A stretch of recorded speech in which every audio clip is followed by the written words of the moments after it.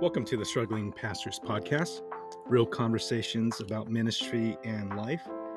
My name is Thien, and I am a struggling pastor. Last episode, we talked about feeling the sense of dissatisfaction about the state of the church, where the church is. Right now, I don't know any pastor, or haven't talked to any pastor who is completely satisfied with how things are. This has been a real tough season for a lot of pastors, and for many of my friends and many people that I am acquainted with. A lot of pastors have left the ministry and left discouraged, and it's just a real difficult time. So I wanted to continue. Pick up the conversation there about dissatisfaction. We said last time that there's two types of dissatisfaction. There's the destructive dissatisfaction, and then there's the productive dissatisfaction. Destructive dissatisfaction is saying, look at the church, look at how this is. It's a mess. Let's just light it on fire and just burn it down. So that's destructive. While a productive dissatisfaction says, hey, look, I know things are a mess, but let's pick up a broom and let's make it better. Let's fix things up, right? So I wanted to pick up the conversation from that point. One of my personal philosophies about how do you make change is taken from something called the Gelliker-Dane-Miller organizational change formula, and it's organizational change theory that businesses and other corporations and organizations use. But I kind of simplified it a little bit. So the change formula is this. It's kind of like an algorithm. It is DVR when it is greater than O.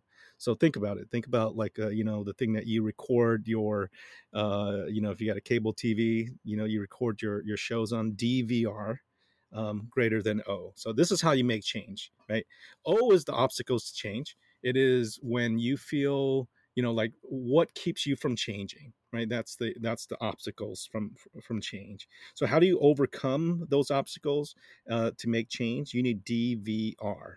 And the D is dissatisfaction. So the first thing that you need dissatisfaction, because if you're content with how things are the way it is, you're never going to change, right? If you're satisfied with the status quo, you're never going to lead change, make change happen. So the first part is is dissatisfaction. So that's what we talked about last time, that if you have a productive dissatisfaction, I mean, that's actually a good thing, right? Because if you want to make change happens, you have to have a sense of a productive dissatisfaction. And then the second part of the change formula is V, which is vision. You need to have a vision for how things are supposed to be. It's a picture of a preferred future, right? To have this clear clear mental image of where you want to take the church, right? So you need dissatisfaction, like, hey, things are a mess, but you also have to have a vision for what it would look like if you could fix things, right? So that's DV. And then the last one, which I last letter is R. What I want to focus on today is the word responsibility. So you need, how do you make change happen? To overcome your obstacles to change, you need dissatisfaction, vision, and responsibility. Like, nothing changes until someone steps up and takes responsibility for the change. You could be dissatisfied and complain all you want. You can have a vision for, okay, this is how things could look. But until someone takes personal responsibility, nothing changes. Nothing changes. So let's talk about responsibility and the role of helping people take personal responsibility in leading change.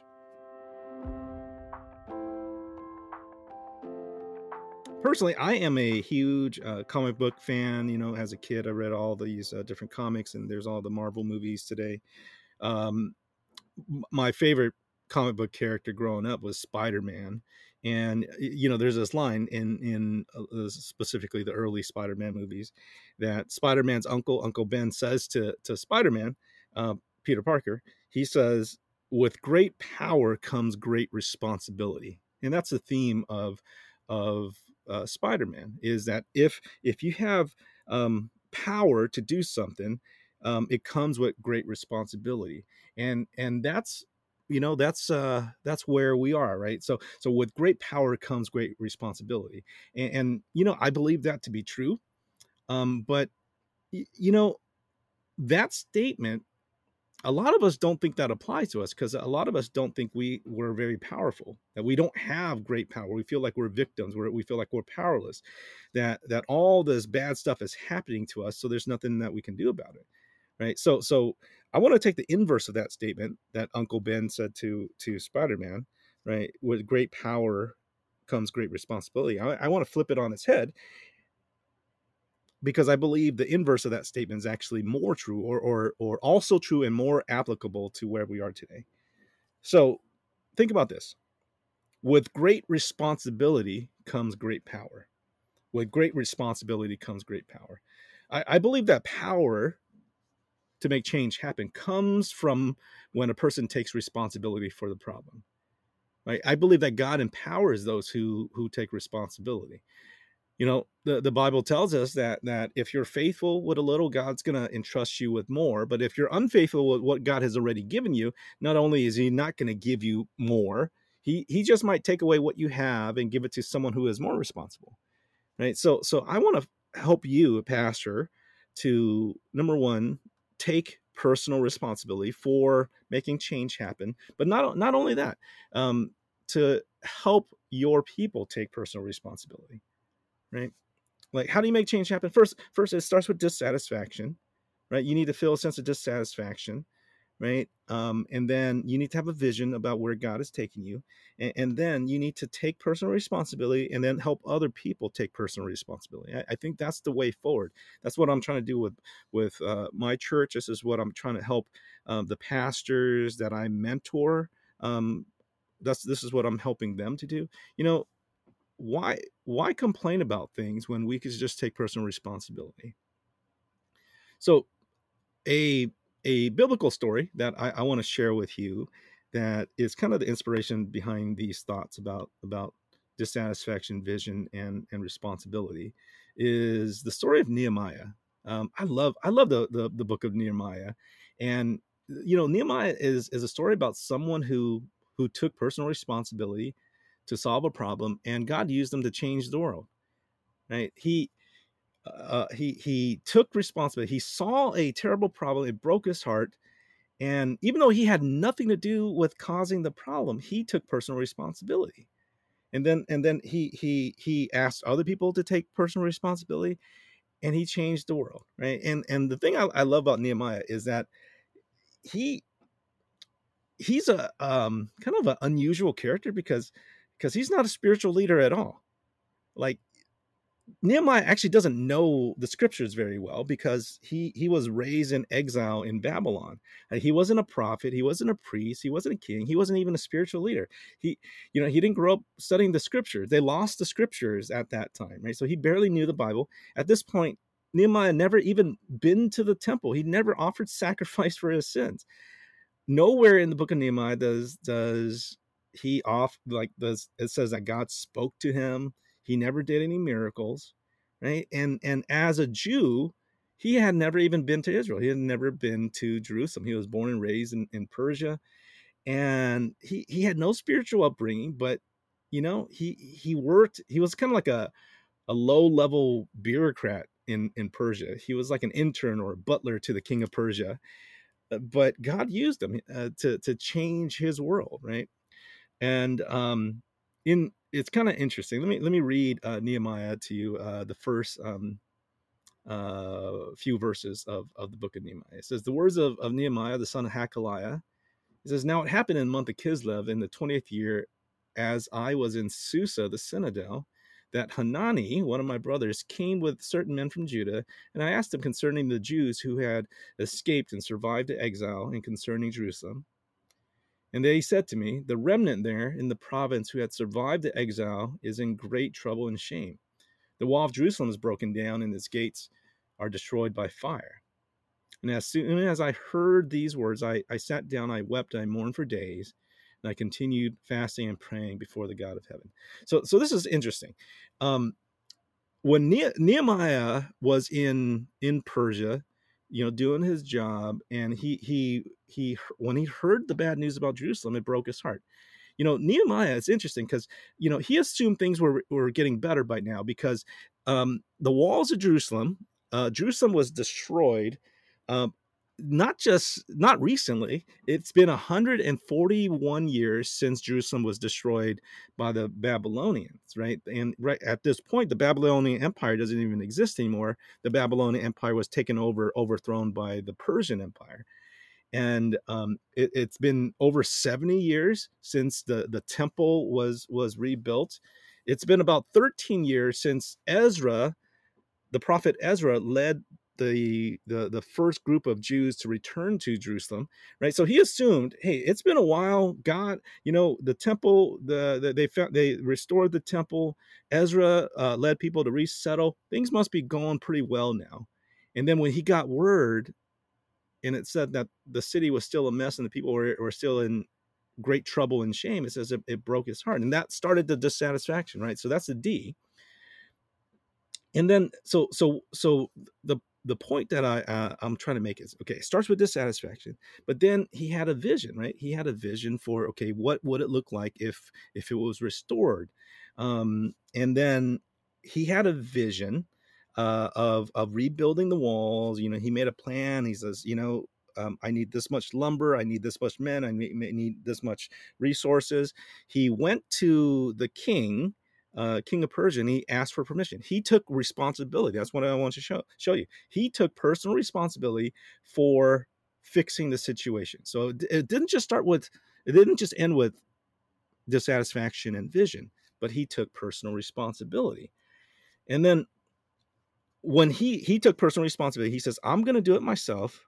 I'm going to I'm going to do what I can. I'm going to do my part. I'm going to gather all the necessary permits and permission. I'm going to fundraise and get the king to pay for the wood and the supplies. That was his part. And then eventually he shows up to Jerusalem, and he speaks to the people, and he asks the people to take responsibility for doing their part, right? In chapter 2, verse 17 and 18, it says this. He says, he's speaking to the people, the Jews in Jerusalem, right? He says this. He says, you see the trouble we are in? Jerusalem lies in ruins. Its gates have been burned with fire. Come, let us rebuild the wall of Jerusalem, and we will no longer be in disgrace. He says, come, let us do this. Do you see the trouble we are in? So he's sharing the responsibility, and he's asking them to take responsibility for their part, right? And it says, the people of Jerusalem all replied with one voice. It says, let us start rebuilding. So they began this good work. Now, so the amazing thing is this. At this point, Nehemiah was about to lead the people of Israel to do the impossible. The walls were broken down for 141 years, and Ezra's been he spent 13 years trying to fix things, and still everything's a mess. And when Nehemiah shows up, he takes personal responsibility for doing his part. He asks everyone there to take personal responsibility for doing their part. They start rebuilding the wall, and they get the job done. You know how long it takes them? It takes them only 52 days, right? Just a few weeks. Just under 2 months, they get this job done that seemed impossible. It seemed impossible. And there's great power in taking personal responsibility and helping people take personal responsibility, because what he did was this. He told all the people in Jerusalem to do this. It's like, hey, this is a big job, but I just want you to do your part. You don't have to worry about the whole thing, right? You don't have to worry about fixing all, like, every problem. Just do your part. Take personal responsibility for doing your part. And if we all did our part, the job will get done in no time. So he divided up the work. If you read on, it describes in chapter 3 and 4 how the work goes. He tells them to focus on rebuilding the section of wall that is closest to their house. The priests and the Levites, they were, trying to fix the temple and the gates, and he assigned other jobs. But for the most people, he says, just start by cleaning up your front yard. Just do your part. Just focus on doing your part. And if your neighbor does his part, and the other guy down the road does their part, we'll all get the job done in no time if we all take personal responsibility for doing our part. Right? So that's DVR, and they get this job done in 52 days. So how does this apply to the state of the church today? I think this is the answer to our problems. Like, we're trying to figure out, what is the way forward? What is the way? The church is a mess right now. Like, I feel dissatisfaction because there's disunity. We're divided. We become worldly. We've been too political. We've been too unloving and judgmental, and fighting among ourselves, and taking sides, and judging one another for all these crazy reasons, right? We're critical. We're disconnected with one another. So what do we do? How do we fix this mess?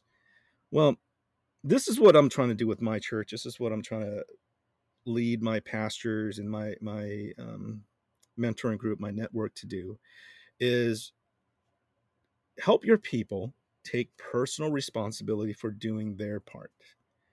Right? So, like, to stop blaming and complaining, but to take personal responsibility. And this, and to start where they are. Right? So this is what I'm telling my church that they need to do. That they need to take personal responsibility for doing at least 4 things. And that if they did these 4 things, that this would solve the majority of the problems. Like, we would get close to being on the right track if we all took personal responsibility for these 4 things. Okay, so how do we make change? How do we turn the corner? Like, ask your people to take personal responsibility for doing these 4 things. So, okay, what are these 4 things? Number 1, I will take personal responsibility for, number 1, training myself in godliness. That's something that no one else, that I can't shift that responsibility. So I'm asking right now, my people, will you take personal responsibility for training yourself in godliness? In 1 Timothy 4, verse 7 and 8, Paul tells Timothy, he says, have nothing to do with godless myths and old wives' tales. Rather, train yourself to be godly. For physical training is of some value, but godliness has value for all things, holding promise for both the present life and the life to come. And what he's saying is, like, hey, ignore all that godless, useless chatter. Ignore all those whatever conspiracy theories or whatever. Just, like, ignore all that stuff. Just focus on training yourself for godliness. Train yourself for godliness. And the word train is the word gymnazo. It's the word gymnasium, that you have to go there. You got to do the work. You got to put in the work. Because Paul could teach him, right? But it's still, like, I could show you what to do, but you need to still wake up early and train yourself. So I think a lot of the problems right now in the church is because we've turned the primary ministries of the church into consumerism, right? The people see us as, a purveyor of religious goods and services. They're like, we like, it is up to, they think that it's up to us to make them more godly. It's like, I can't make you more godly. I could teach you, I could show you, I could equip you, but you know what? It's up to you to apply the stuff. Like, I can't get you up in the morning to pray. I can't force you to read the Bible in with an obedient heart. I can't do that. That you need to do that stuff. You need to commit to taking personal responsibility for training yourself in godliness. So I think it starts there. I think that's the first commitment, the first responsibility that we need to teach our people to take. right? So teach your people to take personal responsibility for training themselves in godliness.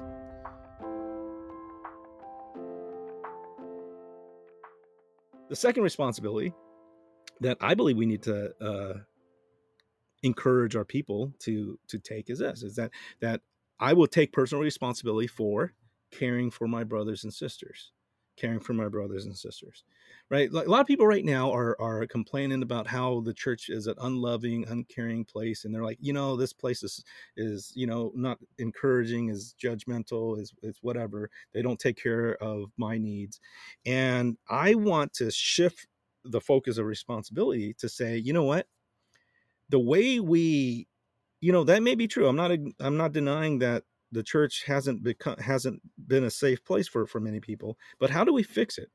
Well, we fix it by helping individual people take personal responsibility for caring for each other. Like, the way forward is when every member of the church, every Christian, if they take personal responsibility for caring for their brothers and sisters, right? Galatians chapter 6, verse 1 and 2, it says, um, brothers and sisters, if someone is caught in a sin, you who live by the Spirit should restore that person gently, but watch yourselves, or you also may be tempted. Carry each other's burdens, and in this way you fulfill the law of Christ. So what we do is we need to help people learn to take responsibility for caring for one another. It says, like, how do you fulfill the law of Christ? It says, carry each other's burdens, care for one another. And the church will become a more caring, loving place, not when the pastor makes house calls or, preaches sermons on caring for one another. The church will become a caring, loving place once again when each member takes personal responsibility to care for their brothers and sisters. That sounds so simple, but man, what if we actually did this? What if we taught each person to take personal responsibility for listening, for nurturing, for caring for one another? That would be radical. That would solve a lot of the problems of our disunity right now and our distrust. Right? So, taking personal responsibility for caring for your brothers and sisters.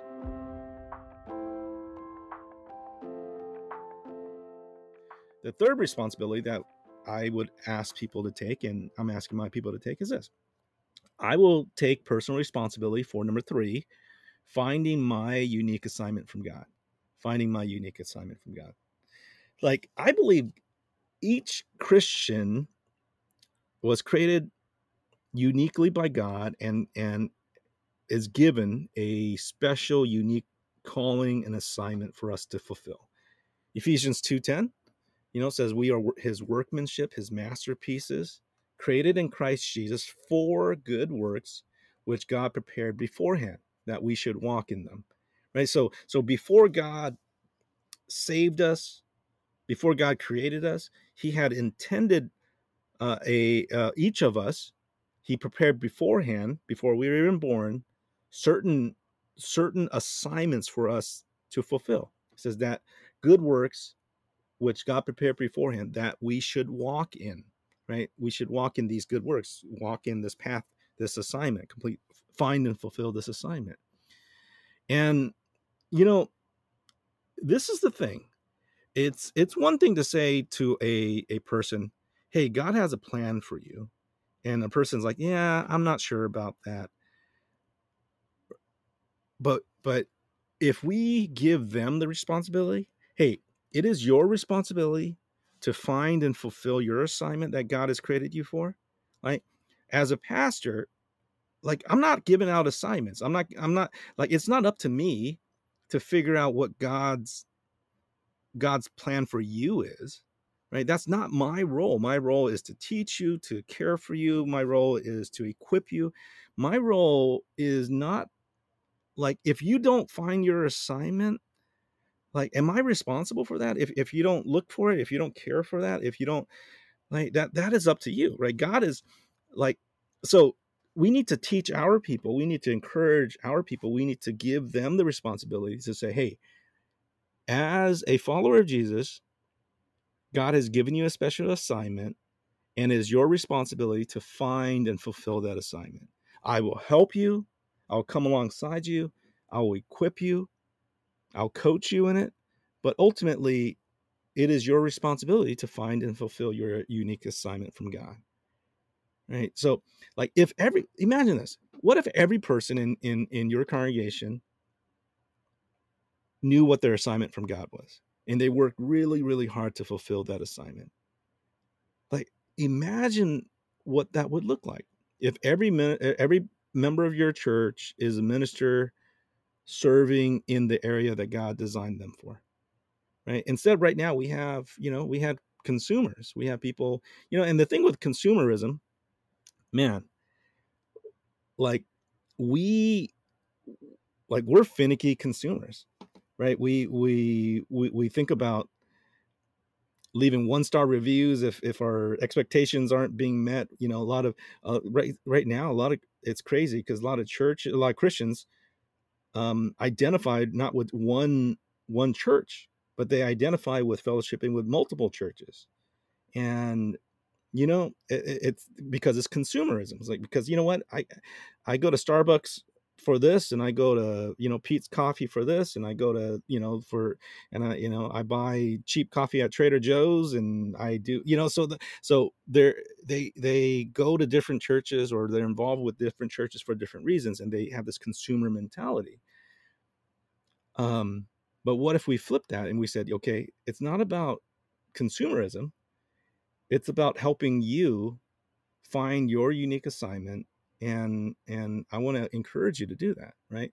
So what if every person was no longer a consumer, but every person saw themselves as a contributor, a minister? And I think that's radical. I think that would change, that would help us dig ourselves out of this hole that we're in, right? So that's a third thing I would that I encourage you to share with your people. Teach them how to take personal responsibility for finding their unique assignment from God. Okay. So that's the third responsibility. The fourth responsibility is this: I will take personal responsibility for learning how to make disciples. Learning how to make disciples. Right now, like that, the one of the reasons why we're in the mess that we're in is no one's making disciples.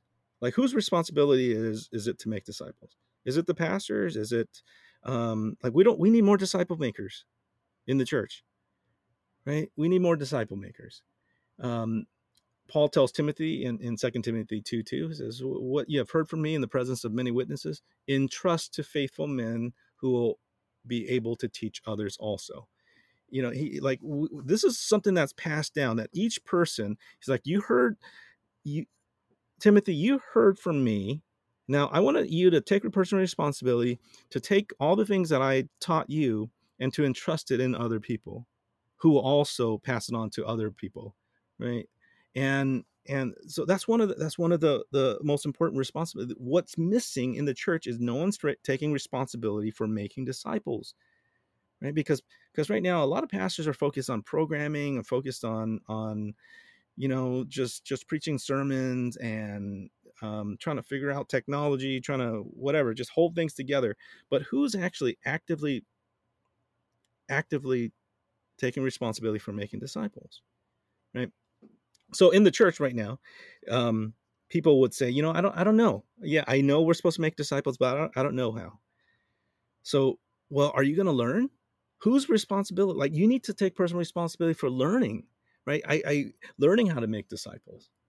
The best thing I've done in the past several years is to intentionally take several cohorts of people and teach them how to make disciples. A intentional disciple maker training process. And it's just so worthwhile that you are discipling them in how to make disciples, right? So I think that's a game changer.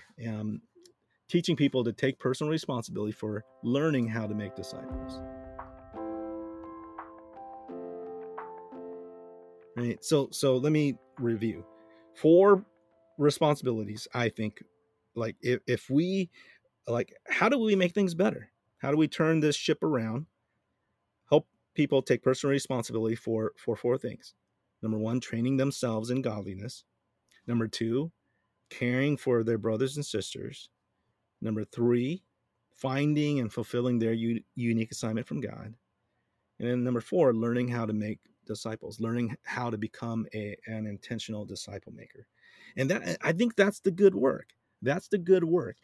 And just like Nehemiah and the Jews who rebuilt the wall, as each person focused on doing the good work, taking responsibility for doing their part, they focused on it, and they did the impossible in 52 days.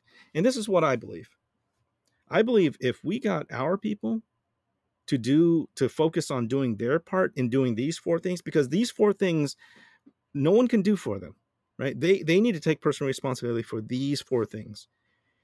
But if we led our people to taking personal responsibility for these 4 things, man, if they put their hand to this good work, I believe that this is how we make change, and this is how revival happens, right? I mean, I believe that if Nehemiah were here, right? If Nehemiah, this is what he would say to us, right? I want to close our conversation with the words of Nehemiah, adjusted for the church today, right? You know what Nehemiah said to the people of Jerusalem in rebuilding the wall. What would he say to us? If Nehemiah were here, I think this is what he would say. He says, "Do you see what the trouble we are in? The church lies in ruins. Come, let us rebuild the church, and we will no longer be in disgrace." And I hope we will all reply just like they did, in saying, "Let us start rebuilding. Let us begin this good work."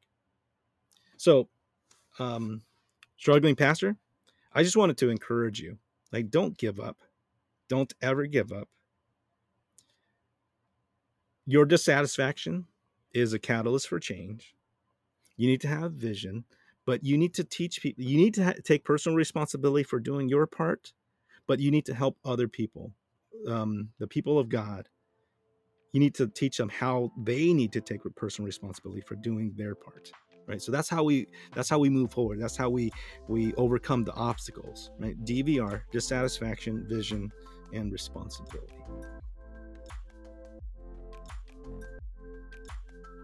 Thank you for listening to the Struggling Pastors podcast. My name is Thien, and I hope this has been helpful to you. If you found it helpful, I'd appreciate if you would share this podcast with a fellow struggling pastor and leave us a review on Apple Podcasts. Let me close with a Bible verse, Galatians 6:9. Let us not grow weary in doing good, for at the proper time we will reap a harvest if we do not give up. Pastor, do not give up. Until next time, God bless you.